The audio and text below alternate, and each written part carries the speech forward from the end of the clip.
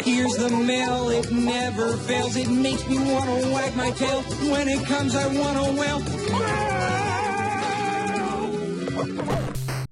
Would it be so bad if an 84-year-old got into heroin? Welcome to the Cat Organizational Podcast. You idiot. It's written down in front of you, you idiot. This is like the buffalo chicken wrap of answers. I haven't heard about hot orcs in a while. We were so horny for motion controls in 2005. I can't wait to come back and tell you how it was Noah's Ark, you asshole. I would also like to retroactively say I've never had cotton candy acid. So Andrew's 100% doing a voice, right? Everybody get off IMDb now. Time to record. This episode and probably this whole podcast is a mistake. Hello and welcome to Debate This, the show where no one is right, but someone is definitely wrong. In this show, we take time out of our busy adult lives to talk about comic books, video games, and Todd's sweet dumper. All right, wait. Todd's sweet fat ass. So, what even started this in the Discord? Tom, the friend of the show, Tom Zlatni, had asked which of us had the juiciest booty, and the response was that I've been doing squats for the better half of a decade. And so here we are talking about my sweet dumper. I like that quote from Tommy Boy. That Todd Thomas is one hot piece of ass. Well, Butt Thwomp Nation, it's been a year, hasn't it? Have we talked about this year at all? Have we mentioned that it's 2020? We've survived the better part of a pandemic, and we've learned more than we've ever wanted to about Guy Fieri together, and came out stronger on the other side because of it. We also learned it was Guy Fieri. Came out stronger and still unable to pronounce his last name right. Yeah, I'm never going to get that right. So we haven't hid the fact that COVID and quarantine derailed an otherwise well-planned year of conventions and casting semi-famous actors as unknown superheroes. But I'm going to drop a little bit of honesty on you all. We've tapped our idea banks. We looked in the tanks for one last topic to regale you with before 2020 blows away like an unwelcome fart in the wind. But there just wasn't anything there. But luckily for us, you all answered the call when we needed you most, and helped us come up with one last morsel of content before the new year. Hooray! Thanks, everyone. We lit the proverbial skies with the proverbial butt thwomp signal and asked you to send us questions for our very first mailbag episode. I know we need to talk about the mailbag episode thing, but what is the official butt thwomp signal that we light the sky with? Like, is it just a light of Todd's sweet dumper? I think it is, yeah. I think it is now. If it wasn't before, it is now. I was thinking it was an outline of Yoshi from the least flattering angle, but yes, whatever. That's what I had in mind when I typed that sentence out. Get on it, fan artist. It's Todd's sweet dumper.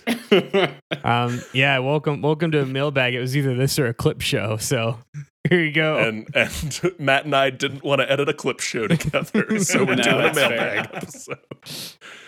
So today I am joined by Todd, Cliff Clavin Thomas, Matt, Mr. McFeely Cole, and Andrew Newman Henderson. And we're going to set aside our differences to answer some questions from our constituents. Cliff Clavin's definitely the postman from Cheers, is that right? Yes, these are three famous mailmen. Mm-hmm. Oh, I didn't realize Newman was the postman. I guess he's a kind mailman. of blocked that out. Yeah. He's not like the postman. Like that's just his career. He's not like. He's not defined by his work. Yeah, he's not defined. He's not like Mr. McFeely, where he only exists to deliver the mail. He's just a character who also happens to be a mailman. He's not like the soup Nazi who's known as their profession first. Yes, who does not have a name. Mm-hmm. So yeah, we put out on social media asking for questions from our listeners. We got a lot of great responses. I've divvied them up into a few broad categories here. And the first one, a lot of you wanted us to talk about how we make the podcast and how the sausage gets made, to steal the term from Todd, who likes to say it so much. So we're going to pull back the curtain a little bit, talk about our process for the show. Our first question comes from Tommy, or Whomstradamus, if you are in our Patreon Discord. And he asks, what do each of you do to prepare for the debate? Yeah, so I'll go ahead and get us started. Aside from the brainstorming that goes in for some of our episodes, which is literally just we have a running Excel spreadsheet that is weird ideas that come to you in the middle of the day, and you throw them on the spreadsheet, and you think, man, that would be really funny to talk about. And then when someone else likes it, they move it to like the master schedule, and it's like, all right, we're doing it now. Yeah, usually at the end of our recording session, we say, "Hey, I added a bunch to the last or to the recording list."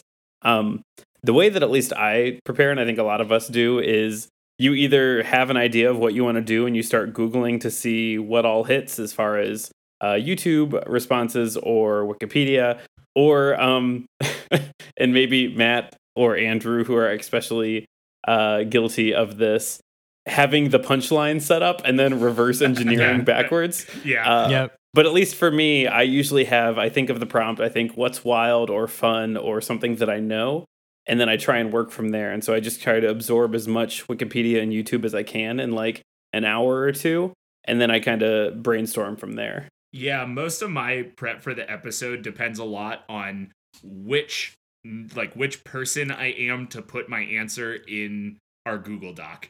Because I think we've said before that like we have a master Google Doc for each episode that serves as our show notes. And if I go in there and I'm the first person to put my answer in, I'll typically close that Google Doc and come back to it another day.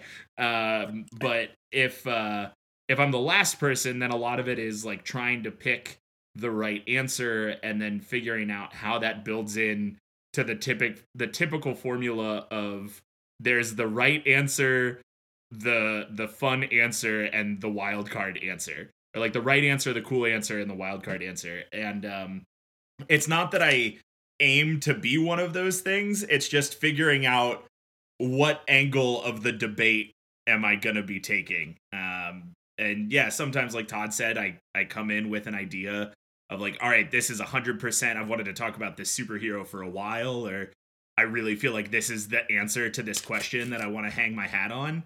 And then sometimes it's Googling like, I don't know, horniest Marvel superhero or something of the like, and scrolling through until you find one that you're like, that's not real.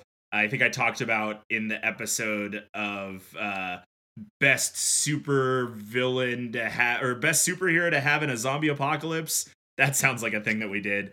When I was like, all right, the answer that I want to go with is necromancy. Now I'm going to Google Marvel heroes with necromancy and scroll until I find the wildest one. Yeah, in a similar fashion, it's one of two things happens. It's I know the punchline and I have to get there, or I have decided that I'm going to talk about this one thing at all costs, and I have to figure out how to make it work. And we brought up, just much like the Triforce, those roles that the right answer, the wild card answer, and the obvious answer, those are all roles that we do not choose. Those are chosen for us. Yes.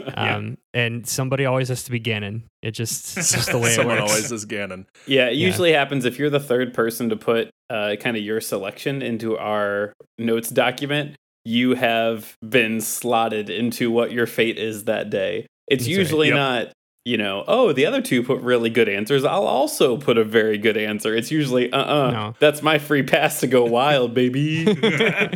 Yeah, my prep depends on whether an answer immediately comes to me or not. And if it immediately comes to me, I put my answers right in the Google Doc almost as soon as it goes up. And if it doesn't immediately come to me, I wait until about 2 hours before recording time and throw that Hail Mary play and just like pick something I can answer at least two of the questions about, and then find the way to make it the wildest I can. We call that the Guitar Hero religion prep strategy. Okay, I put a lot of work into that. I wanted to tag on to the end of this too. Like, there are two kinds of episode prep for me, and it's episodes where it's like, all right, I'm clearly gonna make up everything that I talk about today. Yep.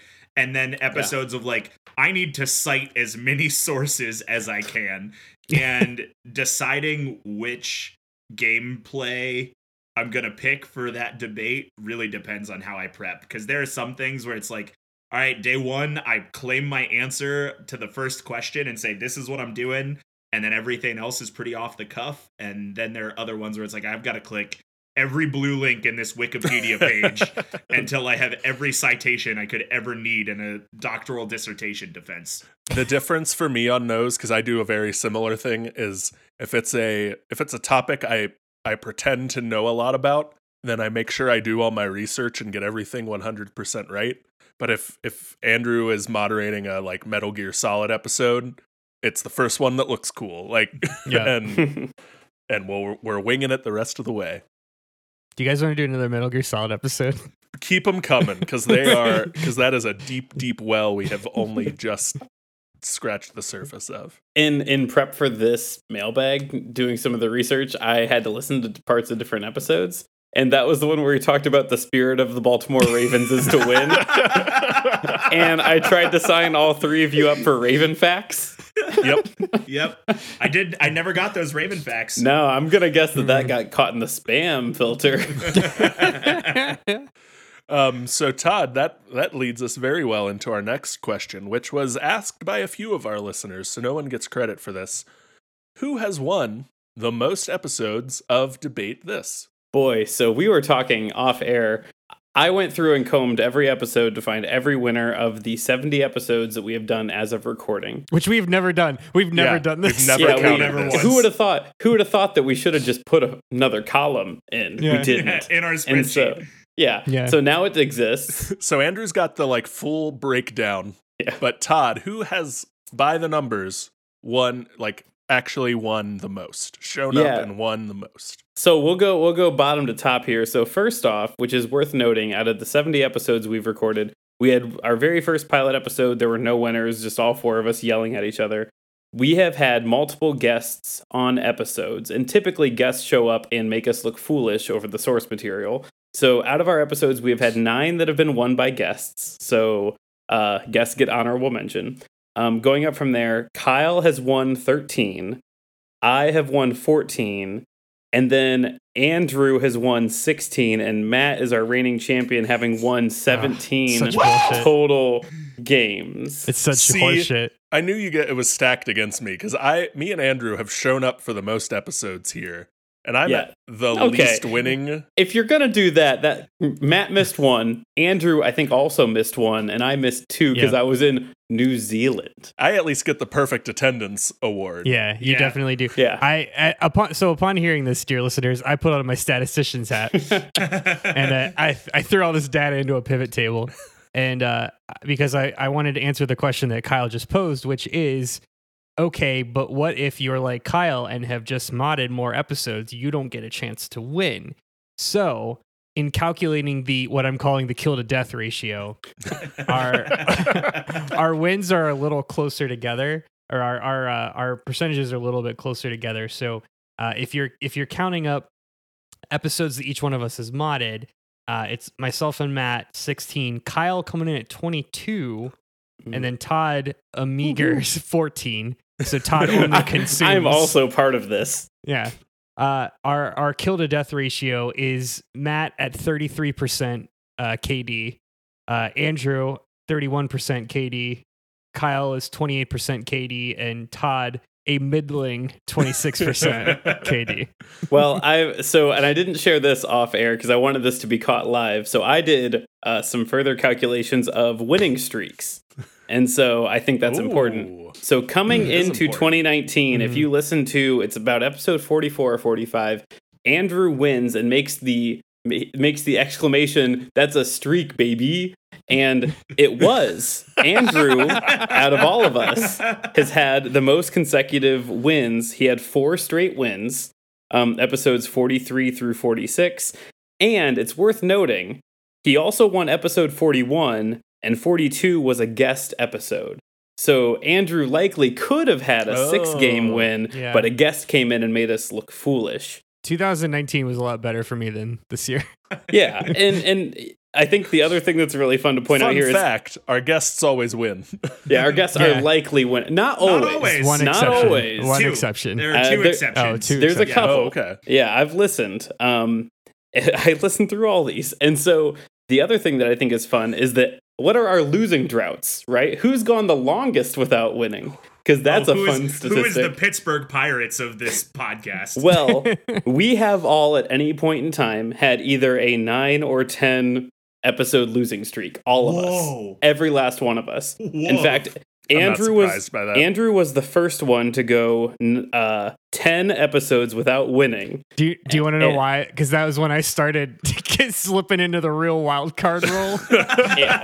Andrew was like, I've won enough. I'll start going easy on him. After not winning, starting at episode 23 until 33, you won because you brought the werehog to an episode, and that was the episode where you broke that. As I turned it around. I don't think 2 other people in this entire world would get this joke, but it's like much like my bowl. I bowl like I get straight gutter ball, strike, gutter ball, gutter ball, gutter ball. It's only 10s and 0s here.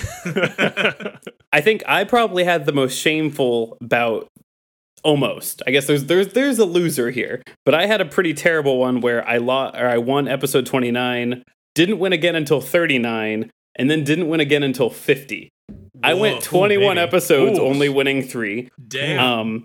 However, I would have guessed I had a good losing streak, but Andrew had a 14 game drought, which is worth noting.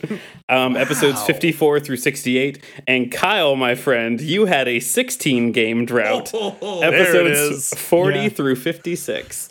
Dang. So there it is. And listening through bits and pieces of all of our episodes gave me just a fun, just like clip show of my own that I get to keep for myself. One of the quotes was Todd Explosives and Biceps Party, which is my new political affiliation, in case anyone's curious now. Todd is the president of the Explosives and Biceps Party, actually. But yeah, we have now logged all this data, and we can give you yearly updates. We don't have to go through and comb that ever again. Yeah. What do you guys think the loser is going to have to do or say, or like we gotta have like somebody at the end of the year, whoever loses the most has to do something shameful. Yeah. Well, we could easily come up with something that whenever we go to PRGE every year, assuming that we go back, they have to. Maybe the other 3 get to decide what shirt they have to wear at the table. That's good. Yeah, that's I good. like that. There we go. Like if I get, and maybe the winner decides what the loser wears, because if I win, you all are wearing Malo shirts. If those even exist, I doubt those exist. Todd will make them. If I win, all y'all are you just have to play Kingdom Hearts. Oh, God. I thought that was forbidden in the Geneva Convention. So we will move on. This question comes from my brother Derek D Harps in our Patreon chat. What is the episode topic discussion process like, and how much do you know about each other's responses going in? Cool. Well, I'll talk a little bit about picking episode topics, and then I'll let one of you guys take the second half. So this is something that definitely has evolved over time as we've created the formula or the format of Debate This. And I tell this to a lot of people, anyone who's talked to me and be like, what is it like starting a podcast? And like, I'm interested in getting into that. And, we took the approach of just record something, figure it out. It will all kind of come later. And anybody who's maybe come in a little later, like in this year or late last year, we have a whole half a year's backlog where the show was very different than the way it is now, I would say, Mm-hmm. And similar to Todd going the exercise of trying to go through those original episodes. And we had an episode 3 where we did a lot of experimentation, and believe it or not, that the robot bean apocalypse, the stupid mean bean machine, that for a long time was the kind of the North Star of our formula. I was like, okay, well, we really like that. I think we're gonna go toward this, and then until we did Yoshi, that was like another one where it was like, I was gonna say we have like these episodes that chart like I really liked that. Let's do that more often. Mm-hmm. And that Yoshi, what colors is the best Yoshi was that first one for me. That was like, oh, that's what I want the show to be. That's what the show is. Yeah, exactly. Yeah. And we're still, that still changes all the time, I'll cite the Ocarina Schmockarina episode 3 was definitely kind of an older relic of the original pitch for the show, which was like a this or that. It was like, we're going to do, is it going to be Mario or Sonic? Is it Ocarina Time or Majora's Mask? It was that kind of thing. And again, very different concept than where we've ended up today. actually, and not to like toot my own horn here, but if any listeners of the show, you may remember Kyle's friend Zach, who runs Around the Monitor. I wrote a video for him a couple months ago, and it talks about the actual like the process of making decisions, and a lot of that is quite honestly like exactly the process behind how we make episodes, which is, you know, we try to think of parameters to establish, and usually kind of breaks down in one of two categories. It's okay, I want to talk about a thing, let's say Metal Gear Solid.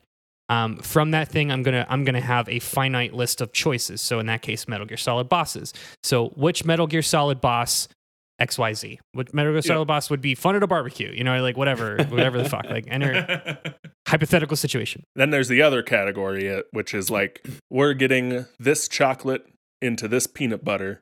Yep. What's the best combination of chocolate and peanut butter? Which are like our put a what was it, a Metal Gear Solid boss into Super Smash Bros? Was that? Yeah, exactly. And those tend to be a little more loosey goosey. Yeah. You know, you can kind of come in and be a little freeform. Those are definitely allow themselves for more like wild card answers, Wes Anderson screen treatments, if you will. Yes. But yeah, we've kind of established that we like having a little bit of both and try to, you know, go between those two different ideas. Always trying to come back to our North Star, which is we'll continue to start the year with a what color Yoshi is best type of episode. That's which the we energy do have we one look coming for. up. Yep. That's definitely our like, this is our guidepost. We want to hit this mark every time, but we got to hit it the first time to get it there. Like, and we got a good one for 2021, right? We got 2021's picked. We do, yeah. It's a good one. Yeah, and I'll finish that out with the how much do you know about each other's responses going in. And this really ties back to the first question we talked about with how do you prepare.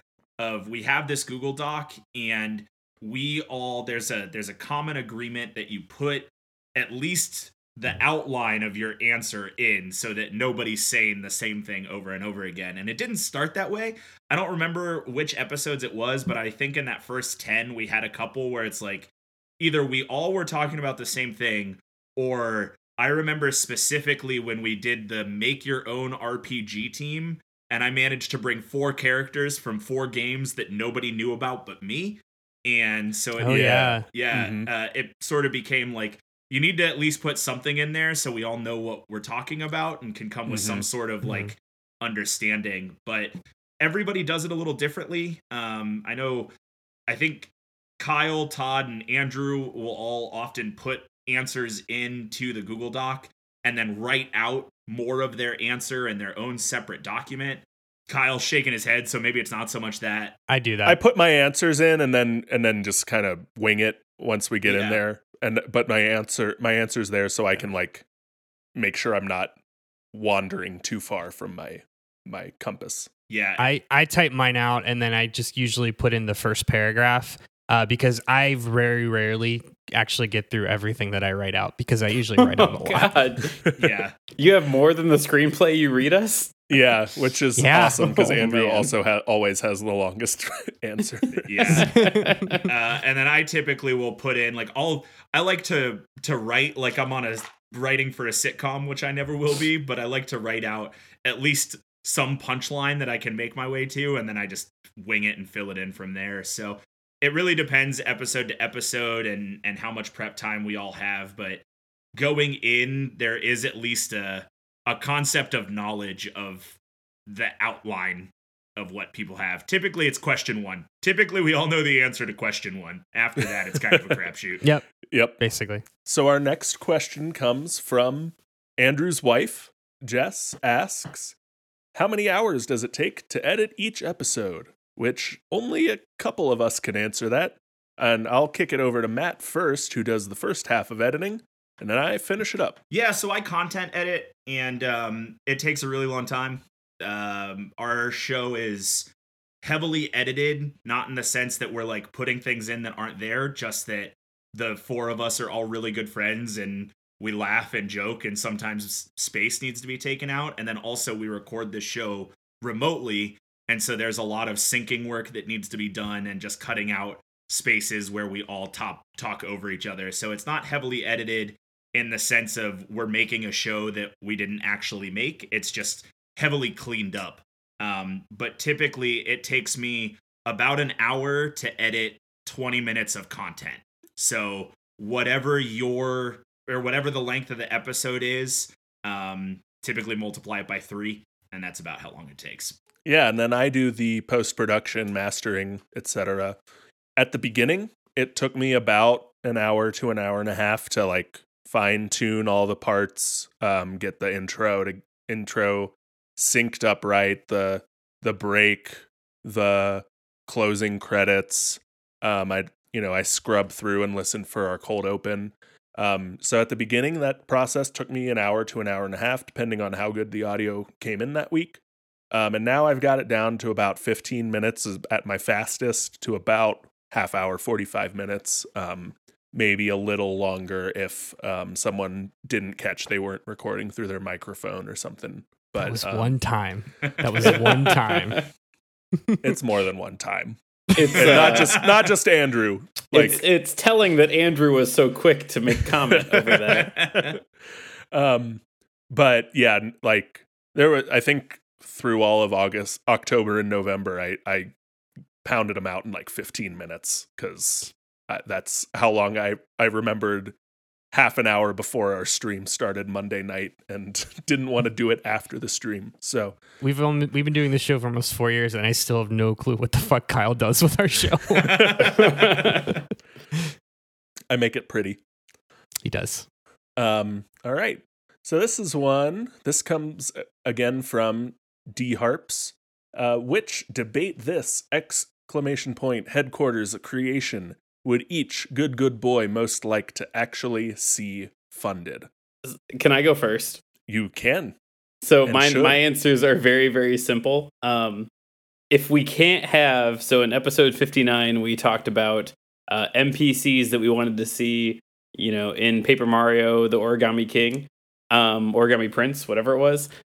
If we can't have a good version of Paper Mario on the Switch, because we obviously didn't, I would like that. My backup is definitely a throwback to episode 69. I would like to see the dating sim of Mark Davis's Pro Bass Challenge, looking to get hooked. What a catch, or whatever I called it.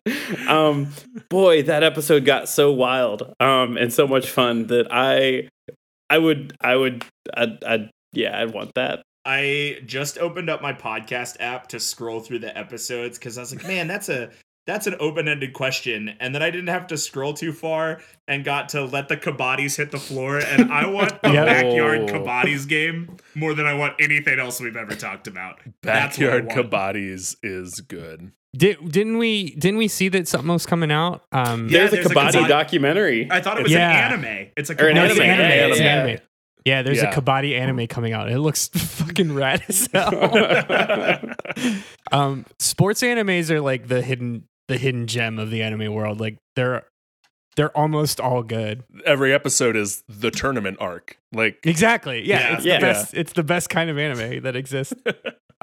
So I mentioned it earlier because it was on my mind, but man, I very much want a Wes Anderson coming of age movie about the adventures of Wario and Waluigi, as referenced in episode 30, 2 Baldwin's Deep. Nintendo's original Dirty Boys. Yeah. Man, there's like I said earlier, I mean, there's a lot of episodes where I write a lot of content, but I had like a legitimate screen treatment. Like I spent all day writing that screen treatment, and there was so much to that episode that I just did not read. Maybe sometime we'll do. That'll be an extra Patreon level. Yeah. You have to pay us to not hear it. If we get enough patrons, we'll just let Andrew ramble on all his screen treatments, and you'll get them. We do our flavor text, but if you give us $50, Andrew will just do the screenplay for you. Yeah, fuck it, why not? We'll all read his different parts. Yeah. So mine is definitely just any time we've cast Rami Malek in anything. I want that. I want Rami Malek in all of our weird movies and or shows and or games. We haven't talked about him in a while. It's been a minute. Wonder if he thinks about us. Yeah. Like we think about an okay him. pandemic. So then our last question from our behind the curtain topic comes from patron Nathan LV, and he says, "We call ourselves nerds, and supposedly the premise of our podcast is to debate nerd things, but we never discuss the real issues. There's never been an episode about whether the Enterprise could take on an Imperial Star Destroyer. No discussions of the pros and cons of Kirk versus Picard. What are we hiding? What dark secrets is Big Nerd paying us to suppress?" However you want to answer that, guys, go ahead, and I'll wrap it up. I would like to just jump in and say that if Big Nerd was paying us anything, I know at least 3 of the 4 of us would quit our jobs immediately. Oh my God. Yeah. Big Nerd's not paying a shit. No, we don't even know Matt Mercer. I was gonna say, is this where we joke where where Half-Life 3 actually did come out, and then they decided that we as a society didn't deserve it, so they're like, nah. That's what Big Nerd is keeping us from sharing. That's what it is we're hiding Half-Life 3 from you all. Mm-hmm. No, we decided early on we wanted to stick to comic books and video games. Back in 2017, 2017, when we were like conceptualizing this. Star Wars podcasts were big. Star Trek wasn't necessarily in a great place with releases. And we all, I'm a Star Wars nerd, but like it's not my favorite topic to dive in on because someone always tries to talk over you for it. And we just really wanted to like not cast a wide net on all nerd topics ever and stick to comic books and video games. Yeah. And I think the last piece of that too is when we first started and pitched this show, there was a agreement that we didn't want to be another Can Goku Beat Superman podcast. Yes. That we wanted to keep it light and comical and very much answer the questions that no one is asking. That being said, I do love Star Trek, and the Enterprise could not take on an Imperial Star Destroyer. Absolutely not. The Enterprise is a research vessel, right? And then an Imperial Star Destroyer is an Imperial military vessel. So obviously the Star Destroyer is going to win. Yeah, you need to have the Force or at least 3 movies of plot armor to take on an Imperial Star Destroyer. I'm glad that we still got the answer out there, though. Real quick, in order, Kirk or Picard? Just to satiate Nathan here. I guess Kirk. Loaded question if you're asking me the actor or the captain, but I'll lean to Kirk. Okay. I'm a Picard man myself. I love the Star Trek movies so goddamn much. And so my answer is like an ironic Kirk. Because I love unhinged Kirk in like Star Trek 4. That's just like, fair. oh, Wales! Like it's just like he doesn't know what's happening. Yeah. All right. So that's all the questions we got on like how we make the show, why we answer the questions we do, how we answer them. So the next field of questions you asked was about us in particular. What are our interests? What do we do? Et cetera, et cetera. So in our Meet the Debaters section, our first question comes from Master Spectre in the that's his username in our Discord at least. And how did we all meet each other? And I know we've told this story a few times, but if someone wants to sum it up real quick, go for it. Yeah. So the simplest way to say this, we all went to the same university. Andrew and I were in the same year. So Andrew had been a student there, and then I transferred there. We met each other through marching band because we are just mega nerds on different levels. Yep. Got to be friends through marching band and playing Halo 3. Ultimately, Andrew was in a fraternity. I joined his fraternity. A year later, Kyle joined the fraternity. And then 2 years 10 years later, Matt joined. Yeah, so Andrew and I had graduated, and I believe, Matt, you came in right as we had graduated. And then Matt joined the fraternity, and we all, got to know each other, similar interests, obviously. Yeah, so that's kind of how we all go back. We were all friends in different various levels throughout the year. Like, Andrew had moved across the country. I moved a different corner of the country. We had both moved back to Columbus. Kyle had moved out to Colorado, and we got to talking, and we thought this dumb show would be a good idea. And 3 years going Here into we a are fourth 4 years later. going into Holy a fourth shit, yeah. season, and it's one of the most fun, weird things that I think I do that I don't immediately share with my coworkers, but slowly give them. So yeah, it's been a blast. I mean, if you have, close friends and you have a cool topic and you want to do a cool thing, then like podcasting's a fun thing to do. But I'd also say that it wasn't just us four to get on the microphones and bullshit with one another. Like we didn't want to just have a thing that we talked at each other. We wanted to have kind of a show that we did that had a purpose and had like a market. And so I say all that by saying that, we have a goal when we record, and it's not just to get on and bullshit with our friends. It's to actually have a target demographic and try and get a good piece of content out. Basically, if every white guy in his 30s is doing a podcast, so don't be that other guy. Yeah. Have a topic, have a focus. It's always good. Matt, were you in marching band? Yep. I'm the only non-marching band member of Debate This. We'll teach you the handshake later, Kyle. Okay. Yeah. Okay. Kyle, you're also the only one that was in college with all of us. So you are that true. to this That's franchise. true. I am the glue that holds this podcast together. I mean, this is actually absolutely true. Our next question comes from friend of the show, Tom Zalatni. You Tom know him. Zalatni You love him. in the Discord. And this is a very simple. What food do you associate strongest with home? I see you, Tom, fishing for episode ideas. I see you. If you're not reading between the lines, Always grinding. Tom, they run actually a very good podcast up for discussion. Probably one of my favorite definitely podcasts. Listen to it. Up for not to shill for Tom's podcast on our show, but it's just very good, easy listening. And Matt's been on it a couple times lately. They talk about food, and it's very good. Anyway, if you've ever wanted to hear a grown man speak passionately about mac and cheese, boy howdy, have I got a piece Can of Matt content speak for you. about mac and cheese? Holy shit! some wet ass pasta. It's so entertaining to hear Matt talk about junk food. Like it's something I never knew that I needed so much. What do you got, Todd? What food do you associate I with home? I grew up in Northwest Ohio, where the strongest season we use is salt in a little bit. So I would say the food I associate with home is honestly, it's just dirty bar pizza. We've got a bar in Cary, Ohio. It is filthy. It's the kind of bar they still smoke in, even though they shouldn't.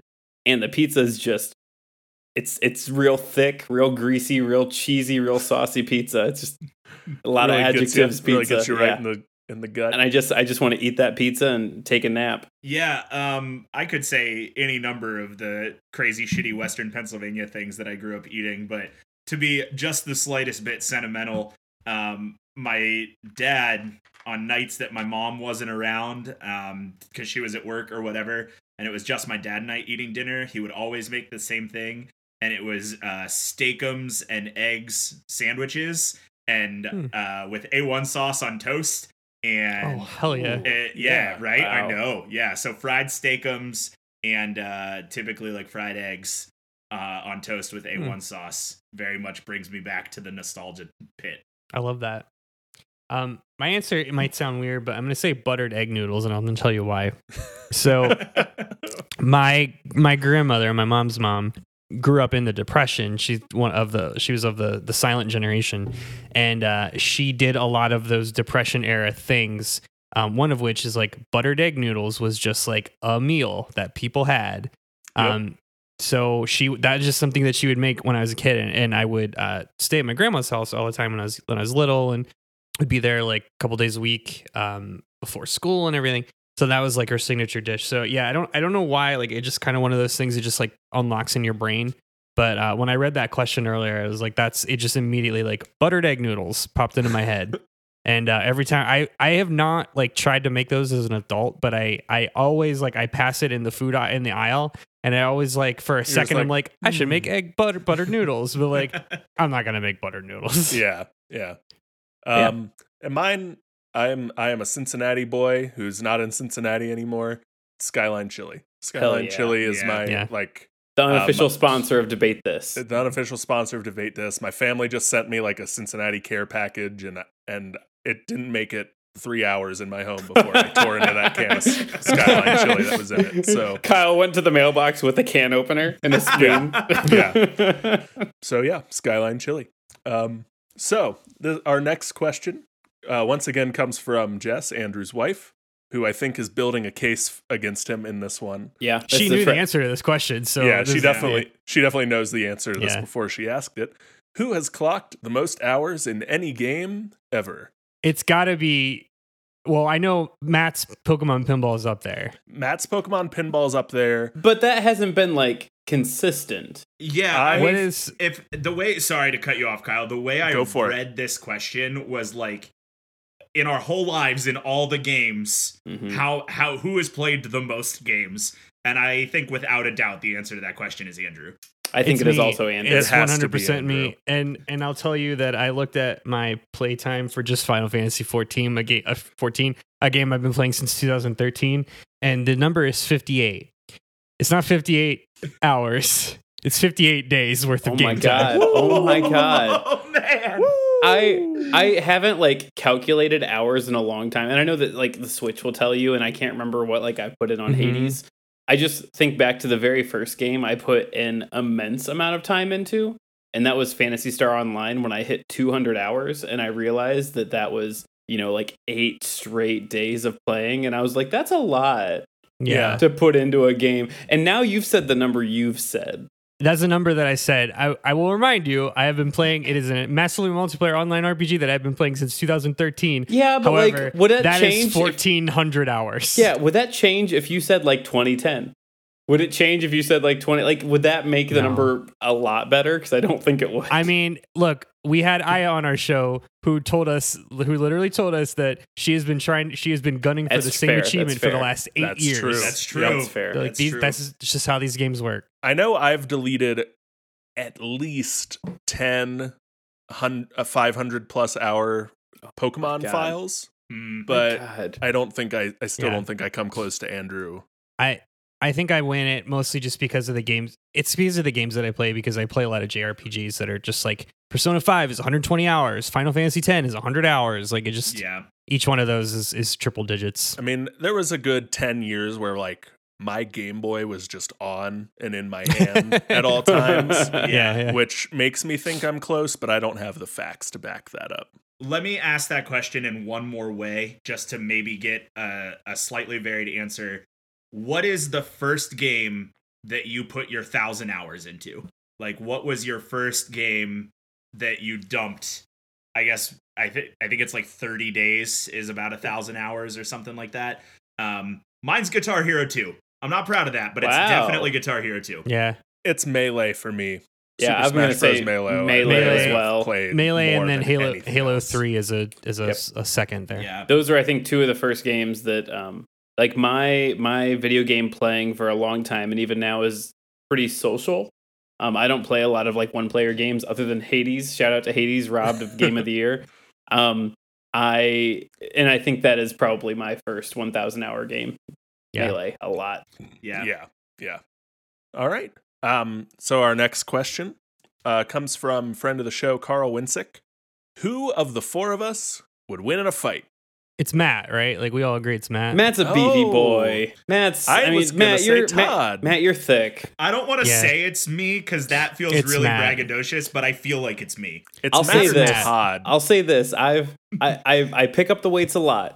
And it's what I do to deal with life. It's all vanity muscles, though. But I've that. So one, yes. Show muscles. One, yes. Two, in my adult life, I've never thrown a punch. I've never Todd, you're a show horse. You're on the showroom floor. Matt's in there. He's pulling the wagons. Yeah. I might be out there like I'm the prancy dancing horse, whereas Matt's actually hauling the plow out in the field. Yeah. I think the best thing that I can say is that my physical frame has been hauling around Todd's PR for the last 10 years. So I'll just leave that on the table. Matt's the horse that pulls my carriage that I am in to the show. Then when the cameras show up, they strap Todd onto the carriage, but Matt pulled it there. That's right. Yeah. I will say asterisk. If it is kicking only, then it's a different story. I'm mostly lower body strength. as we talked about my dumps earlier in this show. Yes. My dumps. My lovely lady dumps. It wasn't in the recording, so I guess we'll say it here now. I was talking to my wife because we're in a pandemic, and I was saying how my pants don't fit right anymore, and it's not my waistline, but I've just done a lot less like running and just a lot more working out, and I ripped my pants at the gym the other day because I squatted a bit too deep. Those tree trunk thighs of his. They're there. I have trouble buying jeans. Can we go to the next question, please? That's for you, the podcast listeners. Yeah, we'll save everyone from imagining Todd's sweet dumper and go on to the next question. Coming to us again from Master Spectre. What is one good thing that happened to you this year? I'll start. My wife and I went to New Zealand in January for her cousin's wedding, and it was actually a very, very cool experience. I get that like international travel is expensive and it's not something everyone can do, and it's not something we can even do right now. But if you ever have the opportunity to go to New Zealand, go. It was so cool. South Island is way cooler than North Island. Unfortunately, while we were there, they announced that coronavirus was a thing. And so then you really got it right. We just missed it. Yeah, like if we would have been a month later, we would have been stuck there. Which actually would have the joke we've been making for a while would have been great to stay there. But that was a super, super cool experience. Also, far less involved. We just recently adopted a dog, and Willie is delightful. Willie is delightful. Mm-hmm. I hope everyone gets to meet Willie because Willie is good boy. She's a girl. She's a girl dog. Girl. Yeah, that's what I meant. That's what I said. Yeah. Also, in January, and talking about a wedding, I have myself and then my 4 best friends from my hometown are really the only friends from like high school and my childhood that I have left. And the first of the 5 of us got married in January, and I got to go back home for the wedding. And it was the first time since college that all 5 of us had been in the same place at the same time. It was also the first time ever that all 5 of our significant others, who are like all long-term partners at this point, had met each other. And so it was like the full family reunion for the first time ever. And nice. Yeah, it is the only joy of 2020 that I'm still holding on to 12 months later. And I think all 5 of us often joke and say that 2020 began and ended with Nicole's wedding. So again, congratulations to you, Nicole and Kevin, because that wedding could have been yesterday, and I believe you. Right. I'll say personally, I bought a house this year, which was a great experience, but also something I never thought I would do. Because my wife and I were always we were going to be renters for life, living downtown, and then a pandemic happened where it stripped us of our ability to walk to work and go out to eat and go places. So we did what most people in the burbs did, and we got a house. We were fortunate, and we were able to get one close in town in a really nice area, and it was kind of on the like upswing before a lot of the craziness. And for those of you not in Columbus, Ohio, the market is insane, and everyone's buying a house this year, and it's a whole thing. Professionally, and I. Well, not professionally, because like fuck careers, but podcast wise, and I'm not. This is not just for me. Like I'll speak on everyone's behalf. We started a Patreon this year, and it was something that we had talked about doing for a long time, and we weren't really sure, how to go about it, and like would people even want to do it. But as of this recording, we've got 20 people who are willing to pay us for more of this, and those of you that are listening, thank you so much. Yes, thank you so much. Thank you. I mean, it's every day. It's just an amazing feeling. We got to do stuff like Forbegorf and the Office Drones. Yeah, our Guy Fieri episode. Oh my God, you said it right. Hell yeah, Kyle. He did it. I struggled real hard Batting to get that 500 right out the first time, Matt. And so I'll say specifically for me, being able to build the Office Drones world and turn that like stupid one-off thing into a Dungeons and Dragons campaign has been so much fun, and just an awesome way to like flex my own creative muscles. And I started editing those episodes, so trying to get into that. So just some personal growth for me, which has been really great. And as far as my year, I got to quit Starbucks, which was a big goal of mine this year. I got Hooray. to do lead sound design on my first 4 shows now because the theater I work for stripped its budget and I was the guy that was there and got to do it. So I got a lot of great experience doing that, and did sound design for some great shows. And yeah, it's been 2020 for me. It was a lot more audio work that I was trying to get done. So I got there. I need to pee. So I'm gonna, leading the show, I'm gonna say it's time for a pee break. And everyone go take a pee break. All right, that's your official break, everybody. Do we want to record a different break, or is that? No, that's fuck it it. now. Is Nah, that that's the it. sausage is made? Hey everyone. Sorry if you were expecting the Wii Shop music. Lucky for you, there are like 1,500 covers on YouTube and Spotify and wherever else you stream music. I'm here today to tell you that we would like to fill this slot with something other than the Wii Shop music.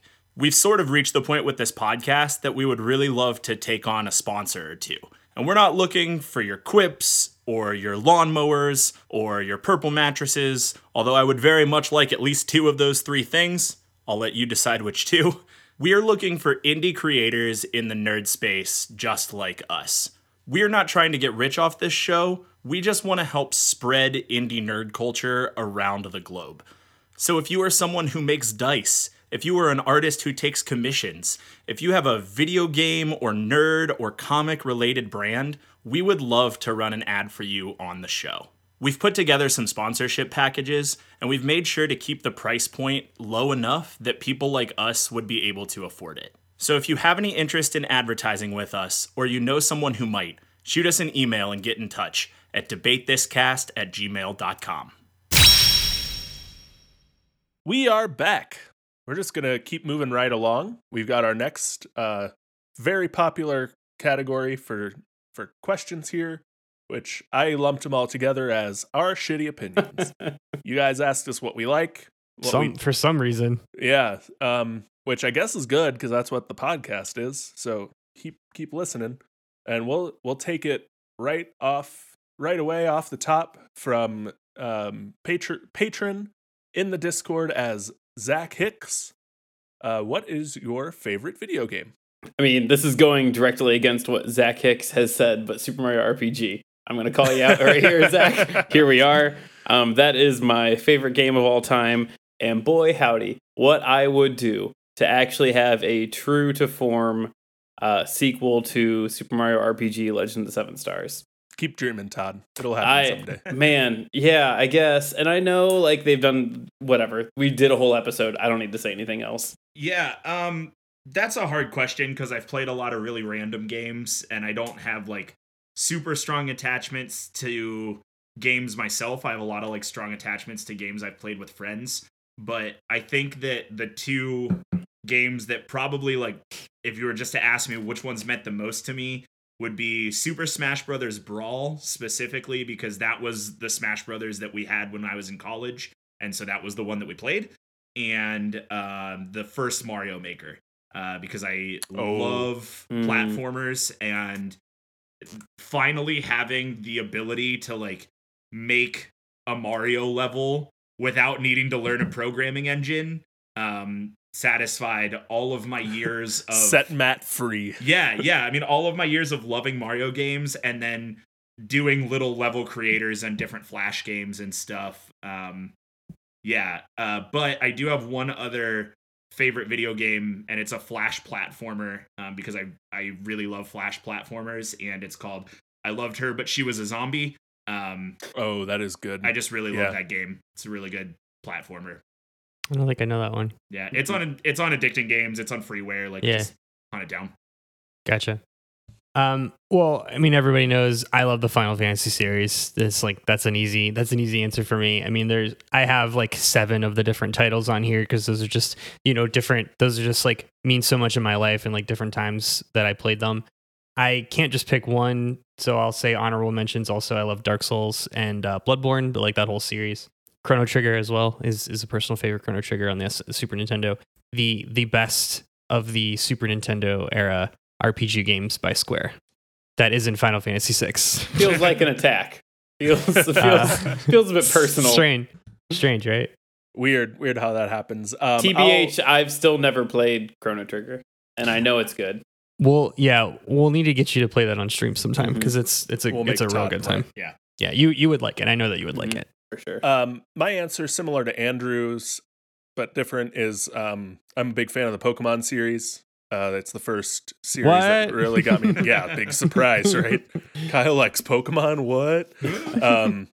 And to that, I'd say my favorite entries in the series are either the Fire Red, Leaf Green remakes or the Heart Gold, Soul Silver remakes. That was just like right when Pokemon was like firing on all cylinders. They weren't like trying to make the games just for kids or just for one sect of the audience. They were just making the games, and man, those remakes just really like take the joy that comes from the first entries and just kind of tweaks them just enough that they're more fun to play than the originals, in my opinion. But it's one of those. Nice. Honorable shout outs to Super Smash Bros. Melee and Mario Kart Double Dash, which is the best Mario Double Kart. Dash. Oh man, Yeah. I would love to see them I know we've talked about how that was the worst selling one, but I would love to see that like that whole process come back. That When you and your partner on the car are just like vibing and kicking ass. Now none of us were were friends when this game was like out and happening. Did you also in your group of friends go 1, 2, 3 switch, and then you'd have to like hit the Z button together to like change? Yeah. If we switched, we generally decided like going Who was into driver, who was gunner? Yes. I don't think when I played that game, I don't think I ever played it with other people. Oh, you mean the best possible aspect of the game? I mean, I should have clarified. I didn't play. I don't think I ever played like 2-person, 1 cart. It was always like I'm Team Koopa, your team, whoever the fuck mattered, your team Baby Mario, or whatever. Yeah. Who was the best gunner, and why was it Waluigi? Because he could kick so far. It was Paratroopa because you could get the 3-shell special. No, it was Waluigi because he had like a mile and a half of reach when you were punching people. It was Baby Mario because he had the chain chomp. Nope. I'm with Tom. Pro strats was Baby Koopa and Waluigi, so you got big turtle shells and the bomb.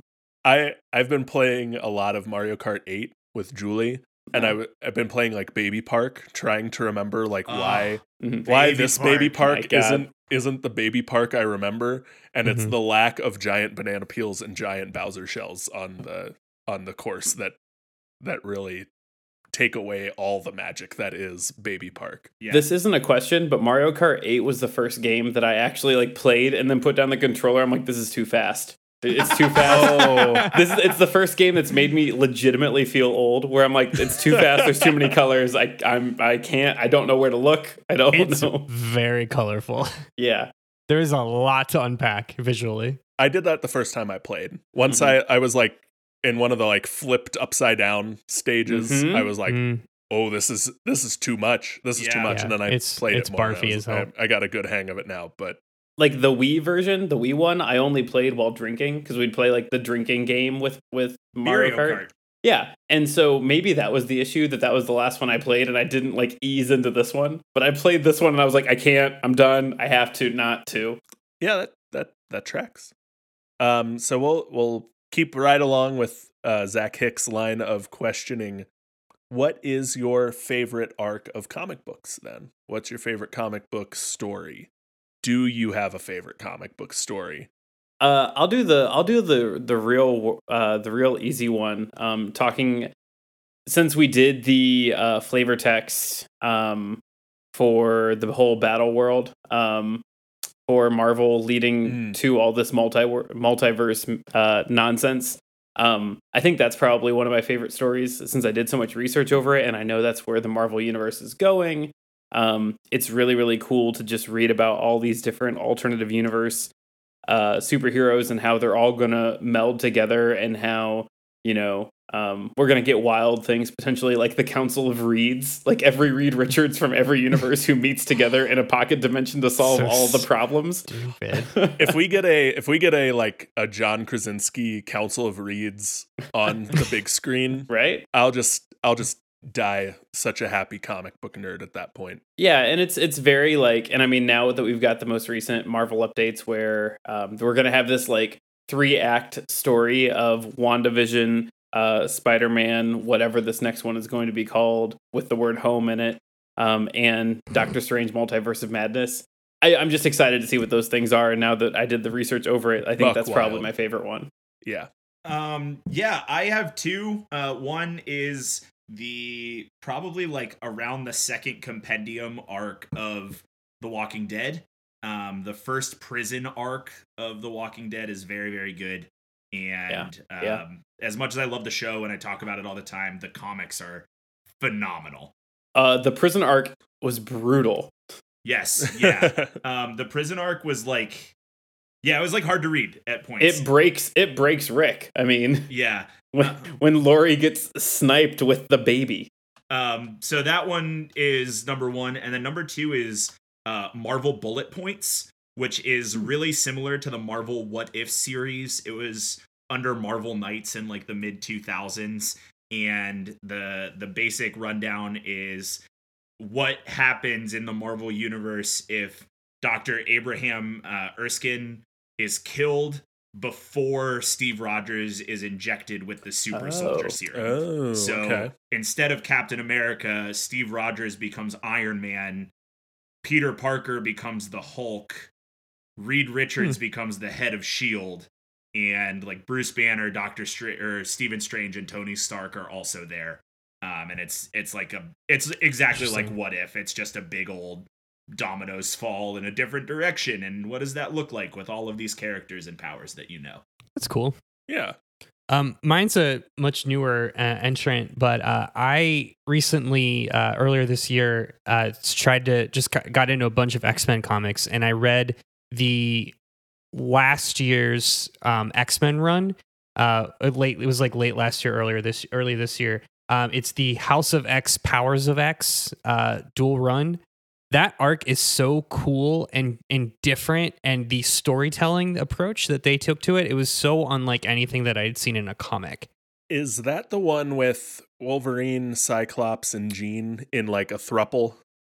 Is that the one? Is that No. one? I think that happened before. That happened earlier. Okay. This is okay. So basically, the 2018 run of X-Men essentially killed off the entire band of mutants. Gotcha. Like gotcha. they kind of ran themselves into a wall, and they're like, we keep killing everybody, and then we can't keep rebooting the franchise. Exactly. And like they brought Cyclops back, and Cyclops was like fucking Cable now, because it's like he's also Cable, but Cyclops, but he's Cable-clops. I don't know. It was a whole thing. Cable-clops. Yeah. He was just like, I'm Cyclops, but I've been dead. And it was just kind of nonsense. So they're just like, all right, fuck it. And they rebooted it all again, but it was very much What If. And it's like, okay, what if none of the X-Men ever happened? And instead, we basically, the secret spoiler is Moira McTaggart is a mutant. And Moira McTaggart is the most powerful mutant. She's kind of Dr. Manhattan. Mm-hmm. Basically, she has the power to reincarnate, but she remembers her past lives. So she's got like her whole life is a rewind mechanic. So they go through the like 10 lives of Moira McTaggart. Oh, okay. And it's Moira McTaggart basically like her first life is the entire run of the X-Men, right? And then it's like she dies and it's like failure.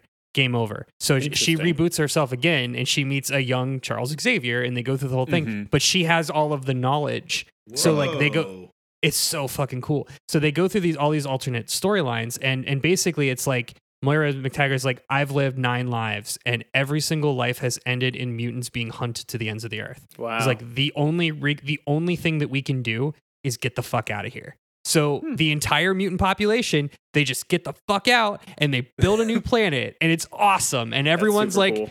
Yeah, Magneto and Professor Xavier, they agree on their differences, and they start this like entire like basically like they seek asylum on this other planet, and they take all the mutants with them. And it's just like and then now X-Men is now just like all of the X-Men on this different planet. Nice. It's really cool. Nice. Yeah. If you're at all interested in reading X-Men, I highly recommend it. And it the nice thing about a reboot is like it doesn't take any prior knowledge. Yeah. Yeah. I could have a lot of answers to this. I really like the Flashpoint arc in DC. I'm trying to think of some other good ones I like. I really like Joss Whedon's run on X-Men from the like early to mid 2000s. John Hickman's run on Fantastic Four from around the same time. The Blackest Night arc in Green Lantern's really good. That's super good. That's a good one, yeah. All favorites of mine, but I think my standout, and I think I'm going to talk about it again later in this same episode, and I've mentioned it before, is All-Star Superman. It's Grant Morrison doing a 12-issue arc of like Superman's greatest hits. It's a nice contained story. It starts and ends in those 12 issues. It doesn't like someone doesn't pick it up after and continue the story. But it's just like it's Superman distilled down to what makes Superman awesome, and it's the one I keep rereading and coming back to because it's just so good. So yeah, we've got one more from in this kind of string of questioning from Zach Hicks, and this can be nice and quick. What's your favorite video game soundtrack? I don't know if I've talked about this or not. I think if I'm not answering Geno's Woods because that's just a very good hit. Geno's Woods is just very good. Aquatic Ambiance from Donkey Kong. Ambiance is amazing. That is so good. And there have been so many good remakes of it that make it sound like a real piece of like just beautiful classical like music. So I don't know. I give a lot of credit to Rare for just really nailing that with Donkey Kong forever ago. David Wise. Huh? David Wise. David Wise was he came back and did, I believe he did the soundtrack for DKC Returns Tropical Freeze, which is also a very good game. I also forgot to mention in the last section that another personal favorite hero is Hobgobbler. Remember when the Hobgoblin version of Hobgoblin? Yeah, from Earth 8311. Just throwing it out there. That was a good one. If we're talking video game song, I would say Wooded Kingdom from Super Mario Odyssey. But favorite video game soundtrack altogether is Tony Hawk Pro Skater 4. Yeah, there you go. That's Tony Hawk Pro Skater A number. Yeah, it's going to be that answer. Yeah, but specifically 4. It's definitely 4. Got it. Not to sound like a broken record, but Final Fantasy. I listen to Final Fantasy soundtracks on the regular. Odyssey, I think Super Mario Odyssey just as a whole has an awesome soundtrack. It's like one of the best. Also Chrono Trigger and Persona 5. And shout out to Undertale. The Undertale soundtrack is also very good. Undertale's very good. Yep.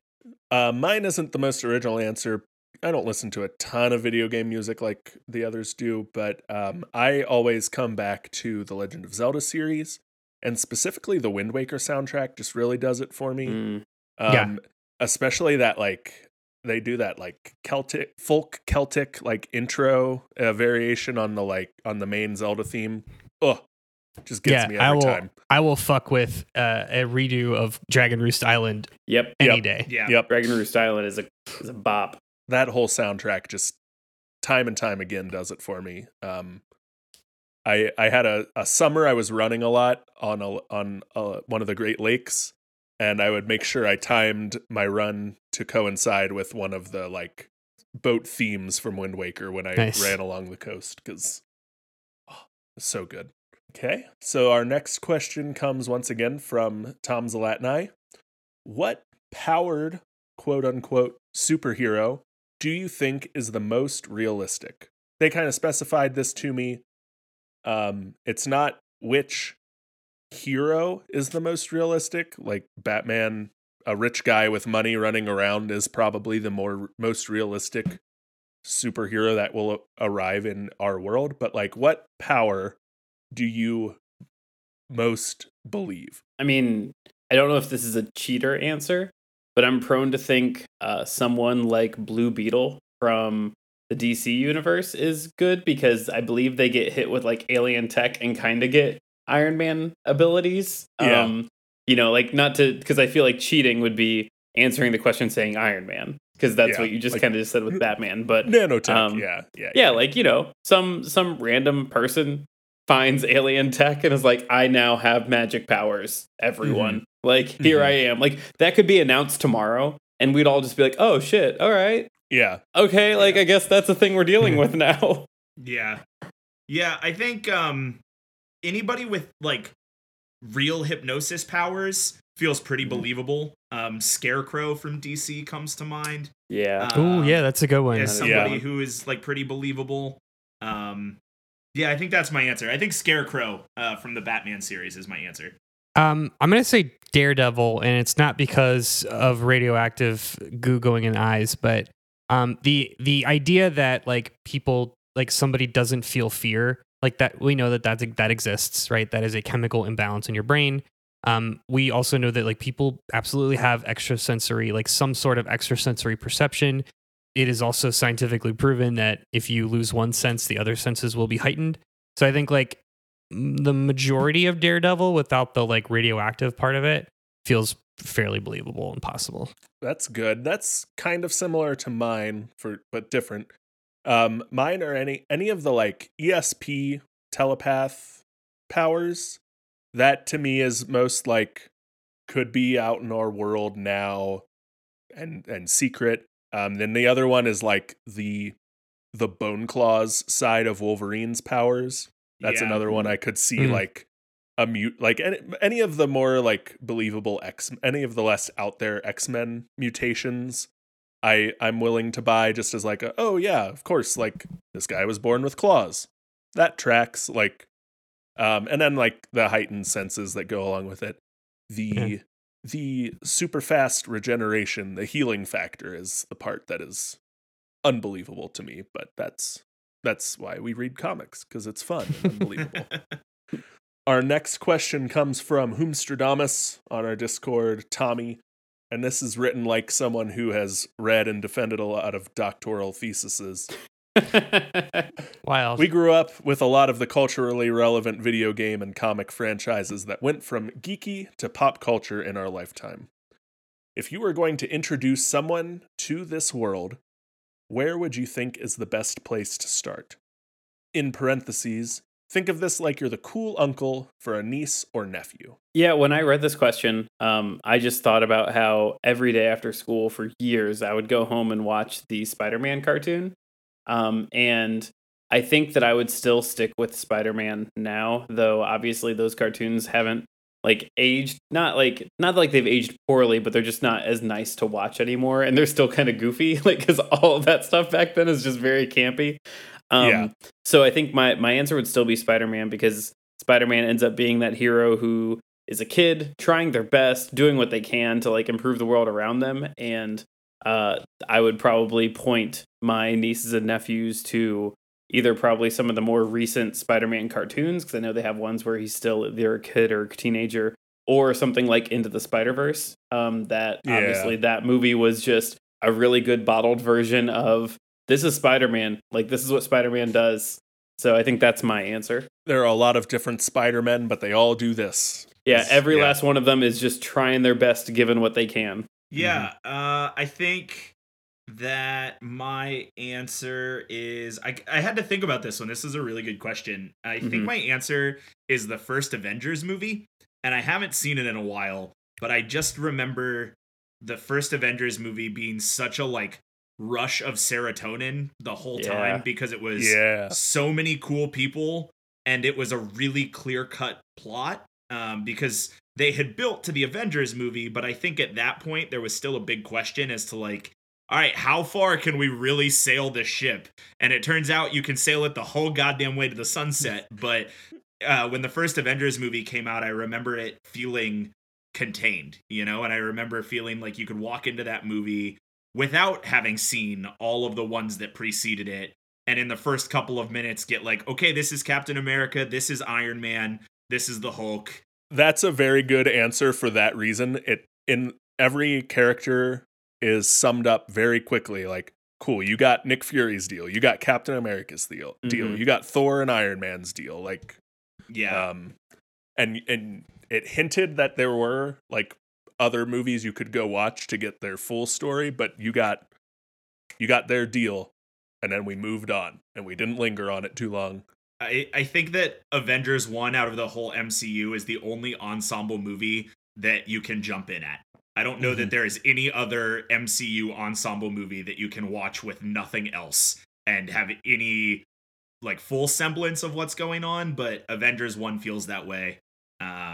So that's what I'm going with. Maybe also Guardians 1, but that's different it's a different ensemble than Avengers 1. For sure.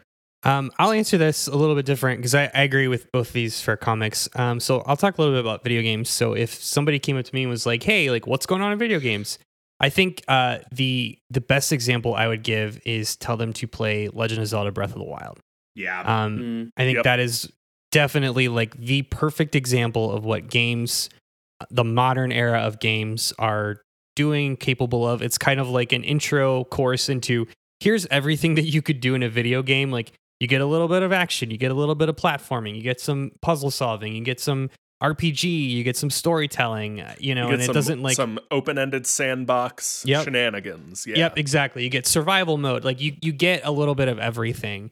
And it's basically like, hey, what did you like most about that? Cool. If you like that, go play this game. There's more of that, I mean, I think that there's no better way just to get into modern video games than Breath of the Wild. Yeah. If I'm doing a video game, I think, Andrew, you're right with like Breath of the Wild, Super Mario Odyssey, maybe. One of the Switch games I think is a great introduction to gaming in general. I'd also throw probably Minecraft into that mix. And not a game I've played, but definitely like very easy for a new person to pick up, let you do kind of anything, and very indicative of what gaming is today. If I'm going to introduce someone into comics, I'm going to be the only DC person here and say I'd start a niece or nephew on the DC animated universe. That includes like the Batman animated series. But I'd probably start them on something like Static Shock or the Justice League portion of that franchise. They throw so many characters at you that like you get a nice like depth of what comic books are, but it's all in easy to digest Cartoon Network format, like summed up in 15-minute plot lines too. I'd even throw the earliest seasons of Teen Titans. I loved watching that. Yeah. OG Teen Titans. Mm-hmm. Yeah. Mm-hmm. A brief aside here. Is it ridiculous to say that Breath of the Wild and Super Mario Odyssey are as big of touchstones in gaming as Super Mario 64 and Ocarina were? Yeah. I absolutely. People were saying that when they came out. No, I think people were saying that when they came out, and it still stands true. I mean, those are just as important to, I think, modern era gaming. Those other games were. Hypothetically, what would you say to a 33-year-old that owns a Switch and hasn't played either of those two titles? Fucking play one of them. Yeah, I have them both. I have the cartridges. I'll let you borrow them. Literally. Well, I didn't say it was me. I'll tell my friend. You have 5. Here's what I'm going to answer it this way. 1, you have 5 days basically where you're doing nothing. I know that for a fact.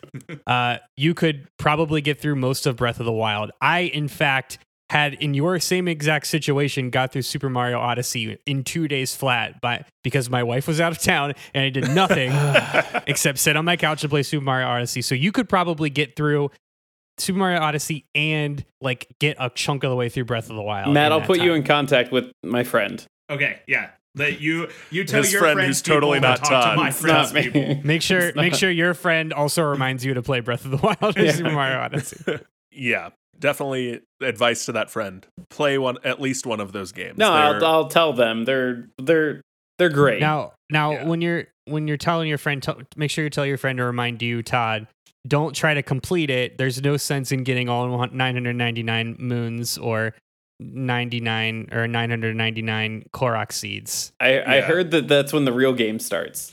That's when the real game starts. Yes. And then our last question for our shitty opinions section comes from friend of mine, Green 8 Ball on all social media, Discord. I know him as Jason.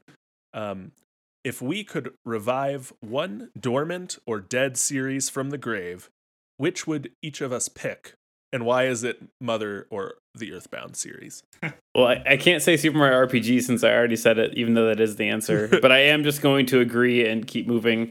I would love to see a remastering of Earthbound, the Mother series in general. So there's that one. I've still not played Mother 3, and I know Andrew's talked about it a lot.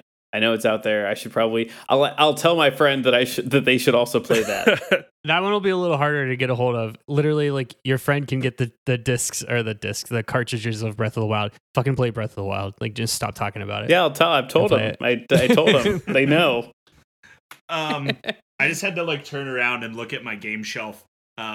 My knee-jerk reaction is Bloodwake, but that's a meme. Shit, yeah. But my honest answer, I think I would kill for a 21st century reboot of Rampage, the arcade game, because I love the Rampage games. And then what was the other one that I just saw and thought that would be good as shit?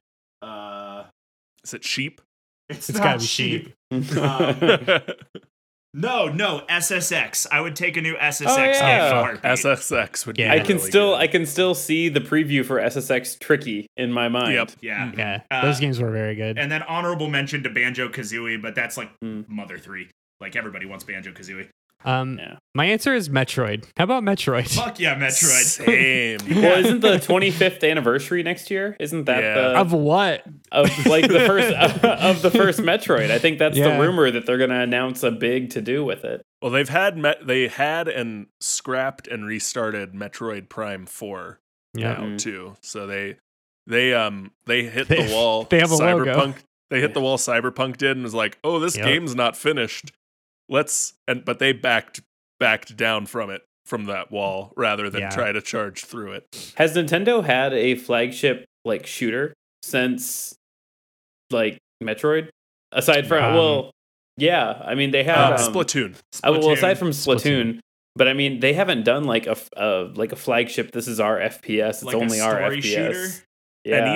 And even then, Metroid Prime was not a Call of Duty. It wasn't a Call of Duty on Nintendo. Yeah. Reagan's not committing you to do space crimes. There was a Wii U exclusive called Zombies U that was supposed to be a big flagship series that did not take off because it is not good. I heard it was very good, just no one played it. I played it and it was fine. Okay. What I've heard is it was good for a launch game because launch games, it's they're normally 7 out of 10. So it's it's a launch game. Yeah. It's in the box. Right. My answer to this question is F-Zero because they haven't made an F-Zero game since I think Game Boy GX. Advance. Yeah. No, there was the GameCube one. Fuck F-Zero GX. That game was so fucking hard. Which I think is why they haven't made one since. Yeah. That one was impossible to play. So hard. Well, because the Game Boy Advance one was perfect. You could not make a better F-Zero game than the Game Boy Advance one. You give me a really tight F-Zero game on the Switch, I'll play that all day, baby. Give me more F-Zero. Give me more Captain Falcon. Show me your moves.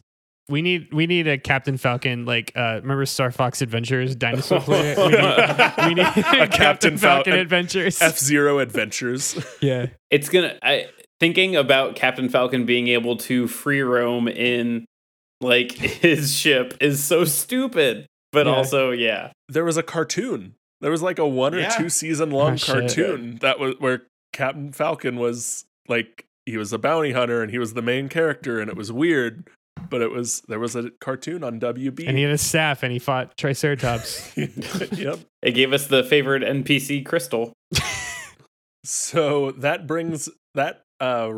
wraps up our shitty opinions. And we're going to close out our mailbag episode with a lightning round. So we'll ask these questions.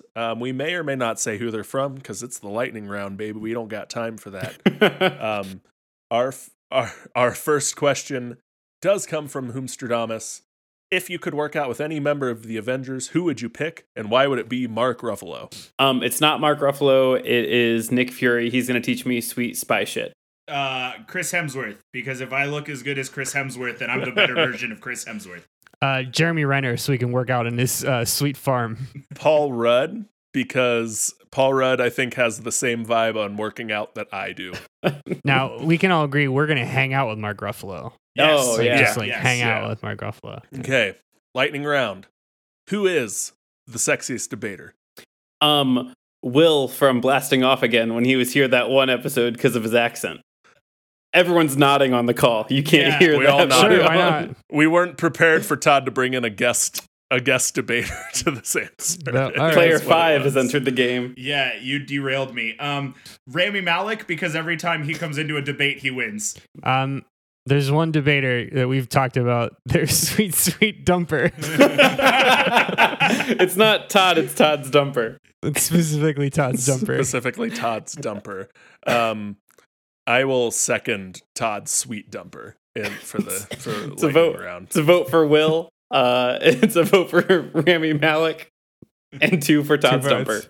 dumper. All right, for motion Todd's passes. Todd's There it dumper. is. This question comes from a very mean Andrew's wife. Matt, do you have a library card? Do you Well, ever no, end up getting that we library each get card? to answer, and the answer is no. I've had a library card since the year 2000, and I still have that library card. Okay, well, let Andrew and Kyle answer. The real answer is Matt took his library card and ripped it up on stream, and everybody saw it. My answer is Jess. I watched Matt burn his library card like a Vietnam draft notice. And, To stick it to the man who's the to library. stick it to the man. Of every bit we've ever Oh, I had, love it so much. this one is the The worst. worst. Oh, and like it's so good because Matt is wholeheartedly the person who would go to war to fund social services like libraries. Yeah. Yeah. Right. So Matt protesting a library is so good. Oh man. This also comes from Jess, Andrew's wife. Do you guys have any gaming New Year's resolutions? Do you have any gaming goals you would like to accomplish in 2021? No, but optimistically, I super look forward to a post-pandemic world where I get to play video games in rooms with my friends again. That was just such like a crux of who I am, and I've not been able to do that. And boy, that is a thing that I look forward to. Yeah, I'm gonna finish Breath of the Wild, which I haven't done. Wait, but my friend needs to borrow it. Yeah, because you get to a point in a game that's so good, and you're like, I don't really want this to end, and so you just kind of roam the world for eternity. That's where I'm at I in did Breath that of the too. Wild. So I'll I've roamed a lot of Breath of the Wild. Yeah. I've also not finished the game. So 2021 is the year that I finally take on the last beast and finish Calamity Ganon. So, I'm the only one who's actually fought Calamity Ganon. That's wild. I have fought Calamity Ganon on somebody else's game. I just haven't done it on my Okay. save file. That's I'll fair. let you know when my friend does.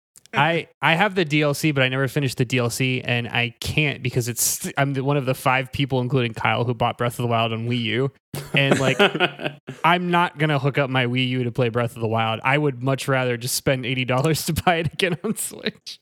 That's what I did. My gaming New Year's resolution, my serious one is I have been wanting to get into the world of speedrunning just for fun and to do something else on stream that doesn't require all 4 of us. So I've kind of been like thinking about it for a long time, and I think it would be really fun to get into speedrunning. I don't know yet what game. I thought for a while that could be like Bloodborne, which would be really hard, Oh. but I don't know. I know. Ooh. I also like mildly considered like Hades would be a fun one to get into speedrunning. Have you watched a speed run on Hades? I have. Wild. I have. Those are wild. So I don't know yet.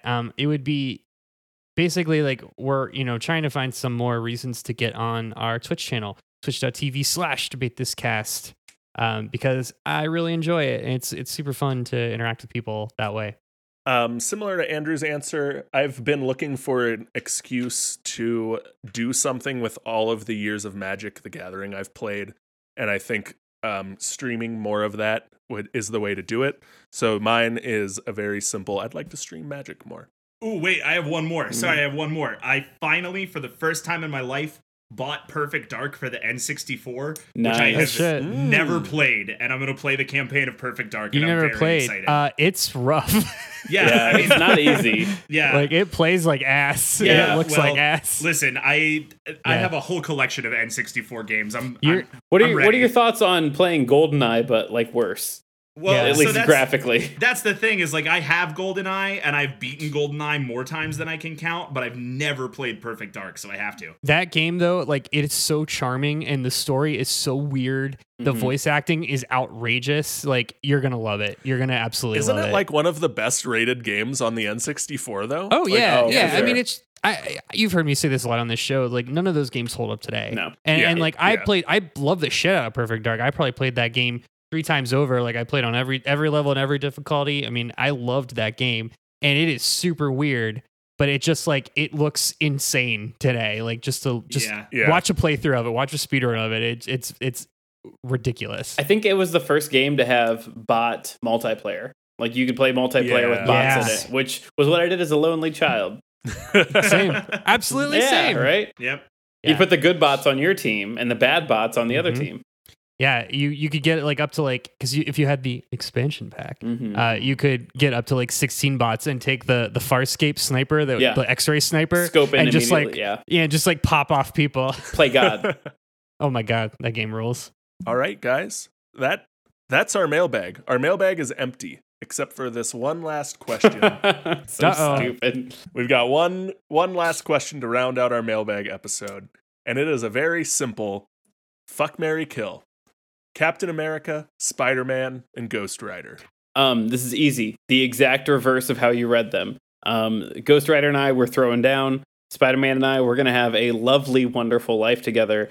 And I'm killing Captain America. I'm taking his shield. And in every storyline, he always comes back better anyway, or from a different timeline. So it's great.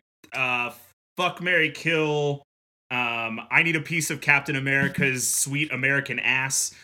You can't kill Ghost Rider, so I guess we're getting married. And Spider-Man's been overrated since he came out anyway, so he can go. Marry Spider-Man, fuck Captain America. Nope. Wait. Yeah, fuck Captain America. Kill Ghost Rider because fuck Ghost Rider. Fuck, marry, kill. It is fuck Spider-Man, marry Captain America because he went back in time to be married, and that's just Wholesome. so adorable to me and wholesome. And I got to kill Ghost Rider because that's the third option, and I don't really have an opinion on Ghost Rider. So See, you're missing it. It is a Ghost Rider in the streets, penance stare in the sheets situation. Excellent. Excellent. very, very good. So everyone, thank you for debating with us here in 2020. This is gonna close out 2020 for us. You can follow along with all the arguments in 2021 on Twitter, Facebook, and Instagram at DebateThisCast, or get on our website at debatethiscast.com. You can also make your New Year's resolution to follow more content creators online by checking us out on Patreon at DebateThisCast. If you like the show and you need something to talk about while you're avoiding COVID with your family, bring us up. Get your family listening to us. We're a wholesome family show. A wholesome family show that just did a fuck, marry, kill of Captain America, Spider-Man, and the Ghost Rider. So until next time, I'm Kyle Harper. I'm Todd, still thinking about Tackle Box Tony in 2020. Thomas. I'm Matt, my lovely lady dumb skull. And I'm Andrew. Todd had dumps like a truck. Thighs like what? Henderson. Good. And we're saying thank you for debating with us. And if you think we're wrong, you can meet us in 2020 and fight us behind the swing sets, nerds. And if you think we're wrong, you can meet us in Future swing 21 sets. and fight us behind the future swing sets, nerds. Future. Remember the one time I made Matt's nickname Wiki Wild Wild West, James West, Desperado, Rough Rider, No You Don't Want Nana? I do. Bye. Bye, everyone. Thank you.